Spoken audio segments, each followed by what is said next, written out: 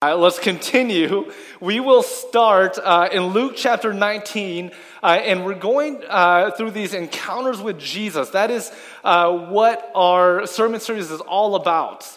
And this morning we're talking about this encounter that Jesus has with Zacchaeus. And so if you've grown up in the church, then you've probably heard this song about Zacchaeus being a wee little man, because it says that he was a short man. And I can say that with confidence, because in the first century, I would have been gigantic. And so I could say that Zacchaeus was a short man, because I would have been huge in the first century. So the passage comes from Luke chapter 19, and what we're going to talk about today is, yes, we're going to talk about the story of Zacchaeus, but we're also going to start talking about the crowd that was there. And I would argue, as we continue talking about Zacchaeus and his encounter with Jesus, that really our identification, if we look closely, is going to be with the crowd. And better yet, the religious people. And so let's start in Luke chapter 19. Let me read this. It says, he encountered Jesus. He encountered Jericho and was passing through it. Side note, he was passing through Jericho to Jerusalem, knowing that he was going to be executed. And so he entered into Jericho and was passing through it. A man was there named Zacchaeus. He was a chief tax collector and was rich. He was trying to see who Jesus was, but on account of the crowd, he could not, because he was a short man, short in stature. So he ran ahead and climbed a sycamore tree to see him, because he was going to pass by his way. When Jesus came to the place, he looked up and said to him, Zacchaeus, hurry and come down, for I must stay at your house today. So he hurried down and was happy to welcome him. All who saw it began to grumble and said, he is gone to be the guest of one who is a sinner. Zacchaeus stood there and said to the Lord, Look, half of my possessions, Lord, I will give to the poor. And if I have defrauded anyone of anything, I will pay back 4 times as much. Then Jesus said to him, Zacchaeus, today salvation has come to this house, because he too is a son of Abraham.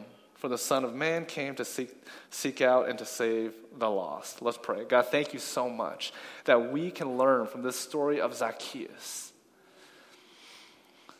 We can learn from the story of the crowd and their reaction. He has gone to be a guest of a sinner. God, how many times do we judge? How many times do we play the role of God, of you? And forgive us for that sense of idolatry. We repent, we turn from that. And may we humbly see ourselves and others equally in the way that you have created us in your image. In your name we pray. Amen. I don't know if you've seen this video that was going viral this week, but it's about a man named Ken Parker, who was formerly a proud member of the Ku Klux Klan, the KKK. And during this interview, this journalist would ask him, what made you want to do this? And he would really have no excuses besides his hatred towards particular people that looked different than him, that had different skin color than him. And he would say, the reason why I hate them is because they've come in and according to him, they've taken all of our jobs. And he said, because of that, because of my hatred towards particularly the black community, this is what he said. He said the KKK wasn't hateful or violent enough, and so he moved from the KKK and joined a particular Nazi group. Because of so much hatred he had for these people. And we look at this story and we understand that this person, Ken Parker, had no other reason to hate these people group aside from the way they looked. Aside from the fact that they just looked differently from Ken Parker. Different skin tone, different place of neighborhood of residence, different jobs. And I look at that story, and there's this level of identification. Now, for the most of us, I would affirm that we are not racist to this level, right? That so much so that we would join the KKK or the Nazi or whatever group it is, or some other hate group. Like, I know that that's not us.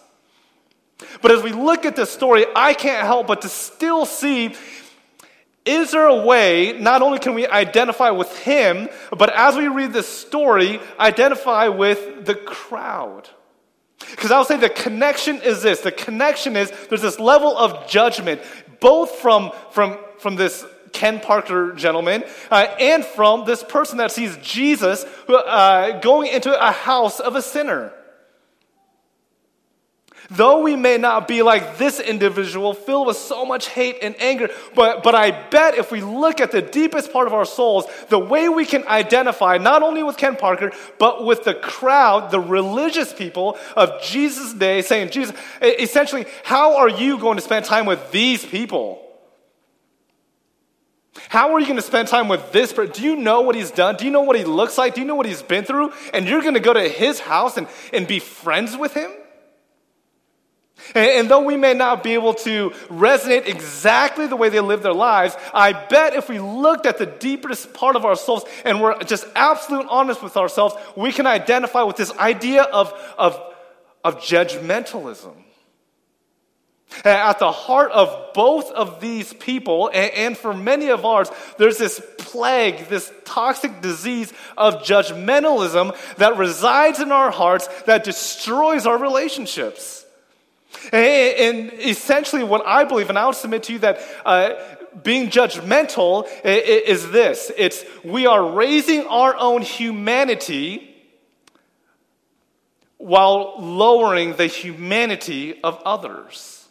What judgmentalism is doing is when we practice being judgmental, when we step into that lens, what's happening is we are raising ourselves in order to lower the humanity of others. In other words, we may say something like, and maybe not out loud, but I'm better than you. Or maybe by saying that we are better than somebody, we're saying we're more of a human than somebody, and therefore that person is lesser of a human. That's essentially what judgmentalism is, and I feel like, if we're being honest with ourselves, we've done that before. In fact, we might be doing it right now, and you can name particular people or people groups that we do that with. Maybe it's someone that voted differently than you. There's a cast of judgment. Maybe someone that looks differently. Maybe it is skin color. Maybe it's someone that looks or speaks a different language or came from a different country than you, and you cast judgment, and you may not say this out loud, but what we're saying is we're more of a human, and you are lesser of a human. Maybe it's based on someone's gender. Maybe it's based on someone who they choose to love, and you are saying, I'm more of a human because the way I do it is better and more right than you. So then I would say we have something to learn this morning. Because I think it's true for the most of us, for many of us, we can resonate with the idea of oftentimes having this attitude of judgment, raising ourselves up and seeing others as lower. It's dehumanizing. And essentially, it's idolatry. We're playing the role of judge. And if you're a follower of Jesus, we understand that there's only one judge, and that's God. That's God, and yet we play the role of God. And what is that? That's idolatry. That's the very sin, that's the very first sin that Adam and Eve committed, said, I want to be like God. And for many of us, we look at these stories of Ken Parker, we look at the story of even the crowd in Zacchaeus, and we say, you know what, at least that's not me. I'm not blatantly racist, I'm not blatantly hateful. But let me ask you this. I think we'd be disillusioned to feel like we're not judgmental people, especially if you call yourself a Christian. This is me included, because if you look at any poll, any research, If you've talked to anyone that doesn't go to a church, they would say that the number one reason that people, whether they're even self-identified as a Christian or not, that they wouldn't go to church or they don't like church because the church is filled with judgmental people. And I'm not making an indictment because I would say this is myself. And what comes, the dangerous part of what comes with judgmental is hypocrisy. Those two things are very, very deeply connected. And so I would really submit to you that this affects all of us. And this is a reality for all of us. People around us tells us so. And so what is it about Zacchaeus that people just completely despise? And so let's look at the story a little bit. And again, in chapter 19, it says, he entered Jericho and was passing through. Jesus was going through Jericho where Zacchaeus was. And it's no accident that Luke says that Zacchaeus was a chief tax collector and he was rich. Now, here's the deal with Zacchaeus' job as a tax collector. It's this. All the ancient Near East was under Roman occupation. Was ruled by the Roman Empire. And what Rome, Caesar, the king, would do is he would hire especially Jewish tax collectors in different regions of the ancient Near East. And here particularly in Jericho. And he hires Zacchaeus, and really along with many other Jewish people, saying, here, if you were not Roman, you have to pay a tax. You have to pay a tax to Rome. And so the way that they collected the tax was to hire tax collectors in every region.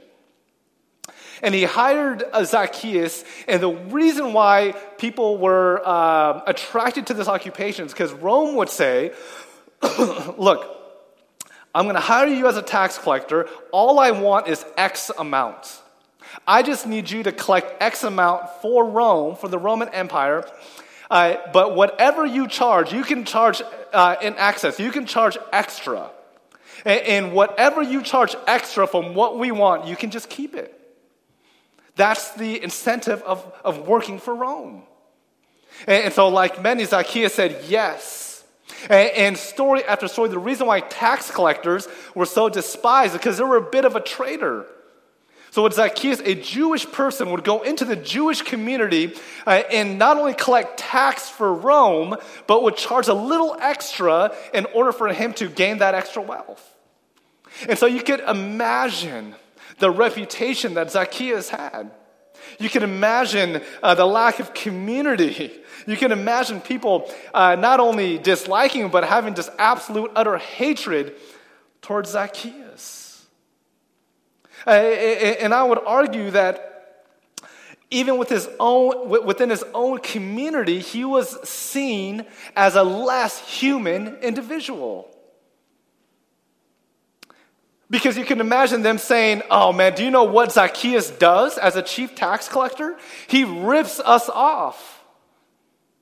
He's greedy. He doesn't care about others. He's selfish. And so therefore, he is a sinner and we don't want to associate with him. And then it says, shockingly, that Jesus, this great teacher, this rabbi, and says, Zacchaeus, I need to come into your house tonight. And Zacchaeus says, yes, yes. And you can see then the people start to sense a sense of judgmentalism. It says in verse 7 that all who began to grumble, and all is an exaggeration. All, which Luke is talking about, is all the religious people. Not even the entire crowd, it's actually the religious people. The religious people looks at what's happening and he says, they grumble, they complain. He has gone to be a guest of one who is a sinner. And my point even today is that what if our identification is not just with Zacchaeus who repents, who changes his ways, but what if our identification is actually with these religious people? Again, have you ever judged someone from the way they looked, from who they loved, from who they voted for, from what gender they are, from what they've done, from what political perspective they might have?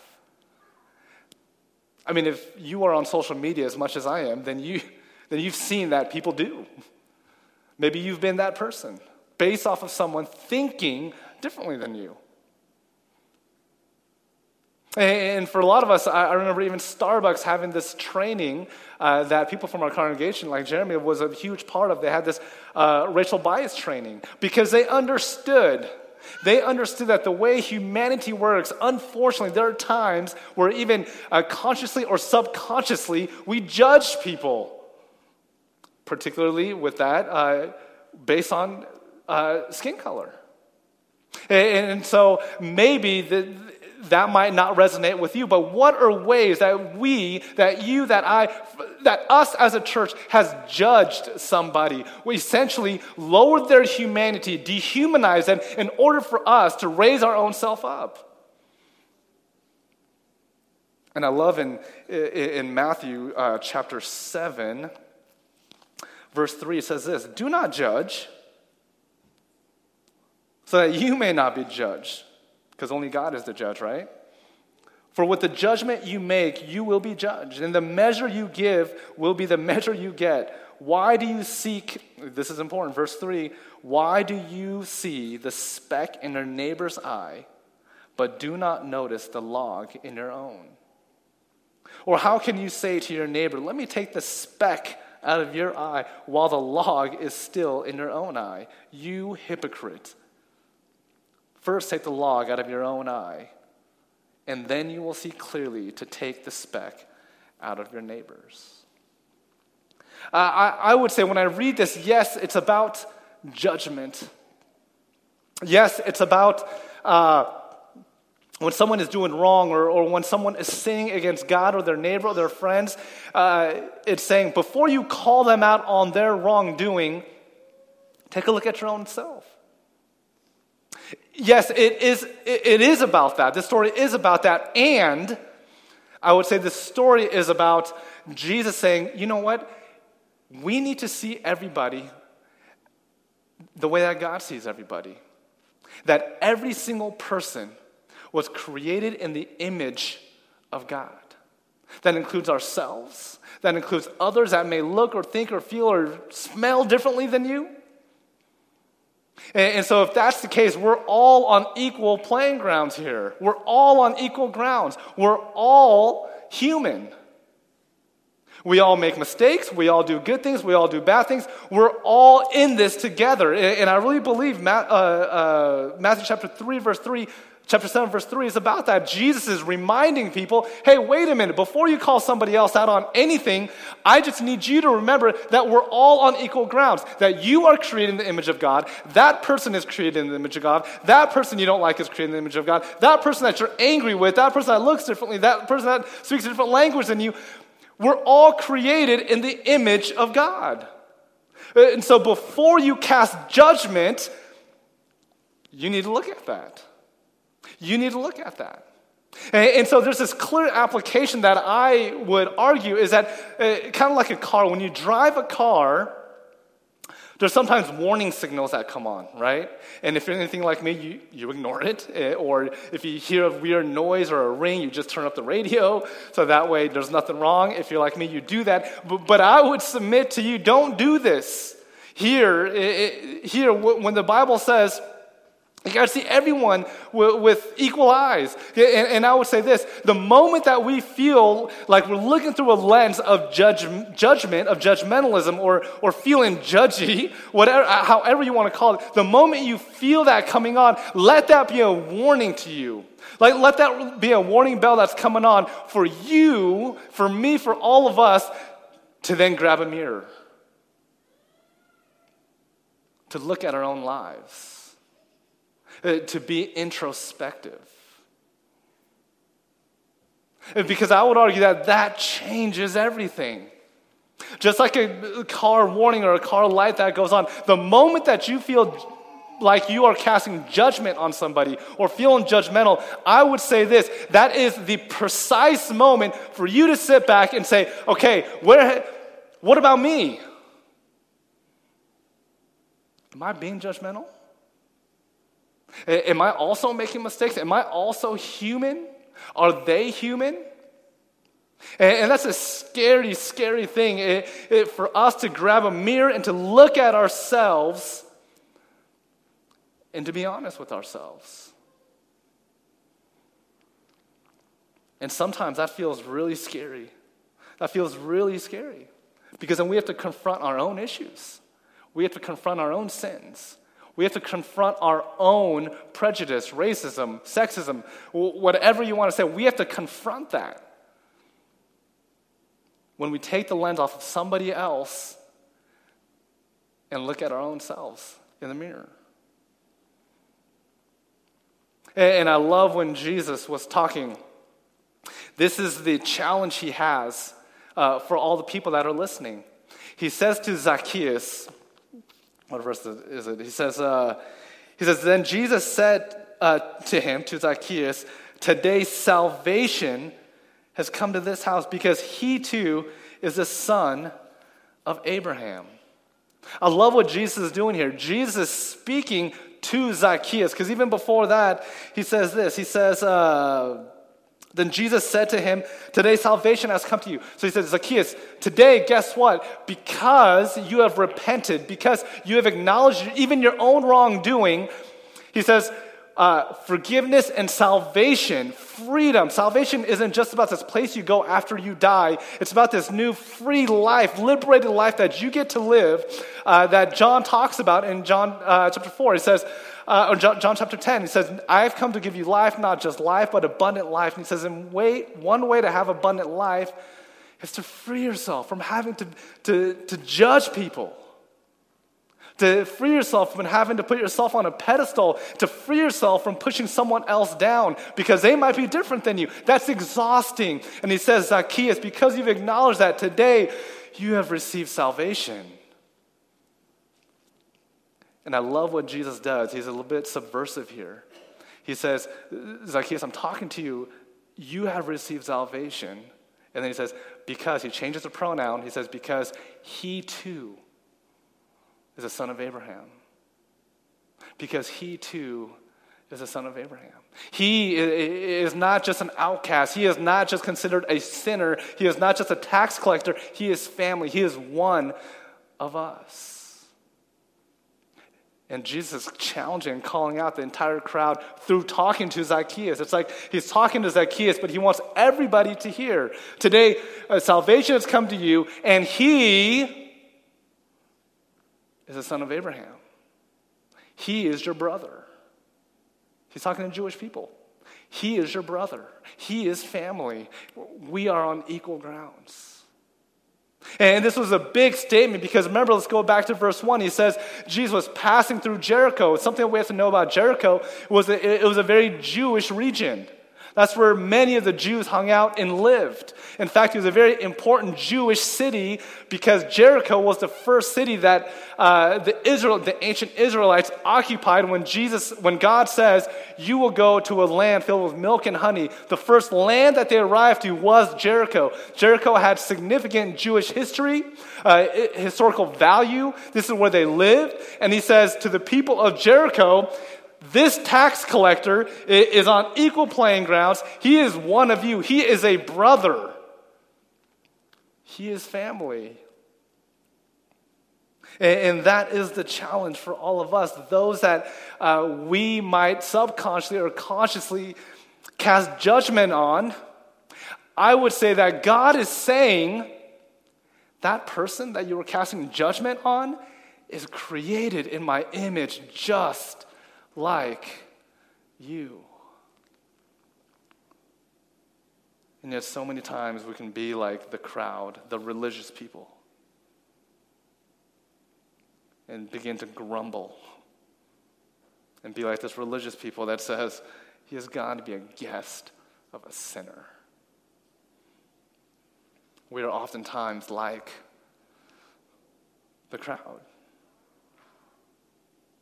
And I would argue, instead of being like the crowd, what if we were like Zacchaeus?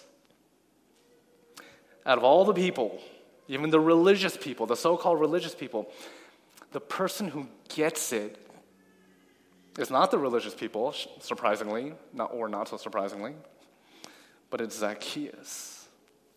And he says this, he says, Jesus, look, half of all my possessions, because he was a wealthy man, half of all my possessions, Lord, I will give to the poor. And if I've defrauded anyone of anything, I will pay back 4 times as much. I love his repentant heart. And Jesus says, if you want to be free, if you want salvation, this idea of shalom, salvation and shalom are very deeply connected. Shalom from the very Old Testament, saying, if you want peace from inside out, from head to toe, if you want to receive that kind of life, that kind of salvation, we must repent. See, the people that were casting judgment, that were saying, geez, how dare you follow these people? That's not a repentant heart.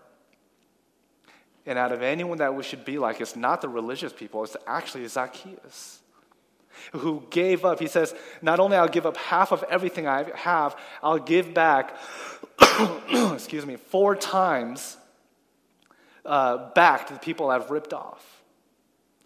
Now, here's the deal. In Leviticus, the Old Testament, in the Holiness Code, if you've stolen from somebody, you would have to give back 4 times, 400% of what you've stolen. So if I've stolen 1 ox, this is a real thing. It says if you steal 1 ox, you have to confess, and you have to give back 4 times of what you've stolen. But here's the deal. That is only if you have been charged. That is if you've actually committed a crime. Now, in the Old Testament, the same Levitical code, it says, but if you've just done somebody wrong, if you've just been unfair to somebody, you have to give back that 1 plus 1/5. So we got to do a little bit of math right now. So if you have just simply wronged somebody, you have to repay them 1/5 of how you've been unfair. But if you've actually broken the law and stolen, you have to give back 400%. See, there's a big difference here. Now, fast forward to this story here where all the rules still apply. Technically, Zacchaeus didn't break any rules. Zacchaeus didn't break any laws. He was not charged. He was actually not a criminal. Unfair, yes. Unjust and immoral, sure. A jerk, yeah. But he didn't break any laws. And yet what he humbly said to himself is that though I should or I'm supposed to only give back 1/5 of how I've been unfair, defrauded, he says, I'm going to treat myself as a criminal. I'm going to see myself not just in this place where I'm supposed to be, but even lower than that. And I'm going to repay 4 times. That's something that a criminal would do. And he says, that's what I'm going to do.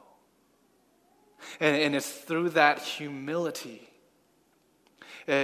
of not only seeing himself as above somebody, not only even as equal playing ground, but he would be so humble that he would even see himself lower. And it's that kind of attitude that Jesus says, today, salvation has come to you. And so this morning, I just want to invite for all of us to be real honest with ourselves. Who are the people that we've judged? And when I say judge, who are the people that we have elevated our own humanity by pushing down their own? And I bet if we're being honest with ourselves, we can think of a person. We can think of a people group. I don't know what it is. Who are those people? Because I would say, let's not be like the crowd. Let's be like Zacchaeus, humble ourselves, and be on equal grounds with even the very people that we dislike, that look different, that make different life choices. And now I'm not saying that there shouldn't be accountability, that there shouldn't be truth-telling, because absolutely, and yes, that's an entire different sermon. But yes, that is true. And when we do that, where is that place coming from? Is it a place of love? Is it a place of viewing the other on the equal ground, or is it you above telling that person how wrong they are? There's a big difference.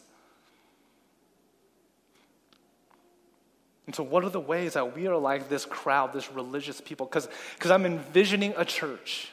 I'm envisioning not just our church, but the church, the Christian church, with so much media behind the Christian church of being so judgmental, being so hypocritical, being so hateful. And for the most part, we can't deny that.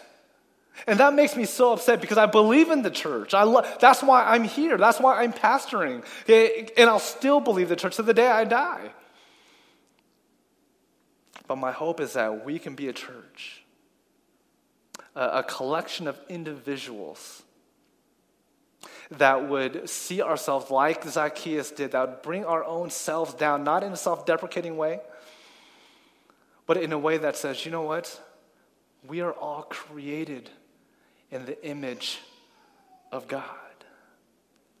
And I promise you that changes everything. That brings upon salvation, this freedom with our own selves.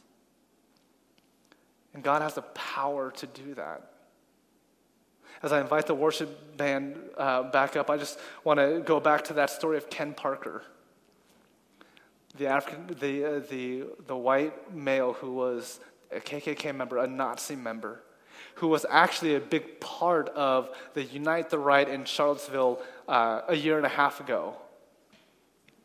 Funny thing is, 7 months after that rally, just 7 months, he encountered a black pastor.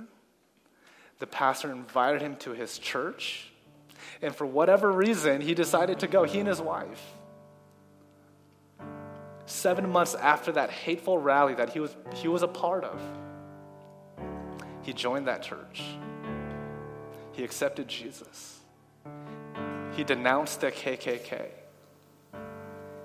And he got baptized. Look at this picture. That's a beautiful picture. That's the picture of God's power of reconciliation. That's the power of God's forgiveness for us and ability to understand that when we push away our judgment, beautiful things happen. Relationships amend. Relationship to God, relationship to ourselves, relationship to others. It mends when we remove this idea of judgment, that we are God, that we are above and the other people are down. May we be like Zacchaeus. It'll be hard.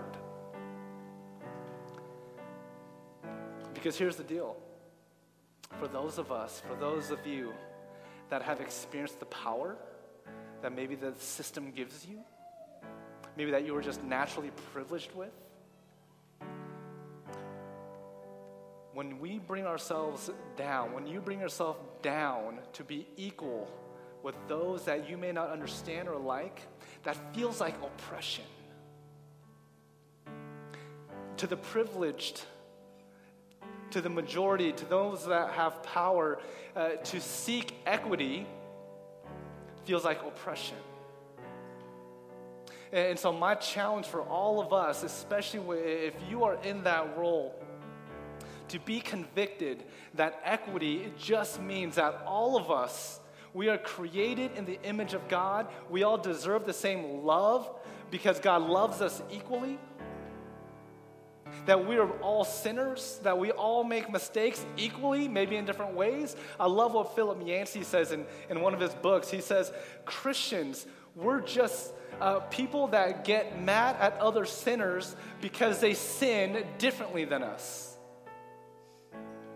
Christians are oftentimes people that get angry with sinners because they sin differently than us. And that's all that equity is saying, is that we're all created in the image of God. So can we view one another in that image, through that lens? Because if we do, it's beautiful. It changes everything. Zacchaeus says, you know what? Here's what I'm supposed to give up, but I'm going to give up 4 times as more. Because he understood the idea that equity is not oppression for him. It's obedience. It's a whole other sermon, but he gives this idea of reparation. What he's taken, what he's stolen, he's giving back. Not just giving back, but repairing by offering gifts. May we be like Zacchaeus. May we put our lens of judgment down. May we put that at the foot of the altar so God can replace that with a lens of humanity, the way that God created everyone in his own image, in God's own image. And that, through that, we will receive salvation. There's so much salvation there. There's so much freedom there. May we be like that. Let's pray. God, thank you that you've created all of us in your own image, whether we love them, whether we're angry with them. God, we can even think of the person that we don't like. Maybe we can think of the person that we're actually angry with at this moment. May that be a warning sign that says, I need to look in a mirror and face my own stuff. Because when we face our own stuff, it makes it easier for us to view others on the same grounds, on equal grounds, that we're just one beggar telling another beggar where the bread is. God, convict us of that. Show people that we have judged unfairly. And may we repair those relationships with love and sacrifice and servanthood. Forgive us for the ways that we failed. Forgive us for the ways that we have played God. The ultimate sin, idolatry, the very sin that was introduced through Adam and Eve, through all the beginning of humanity. We thank you. In your name we pray. Amen.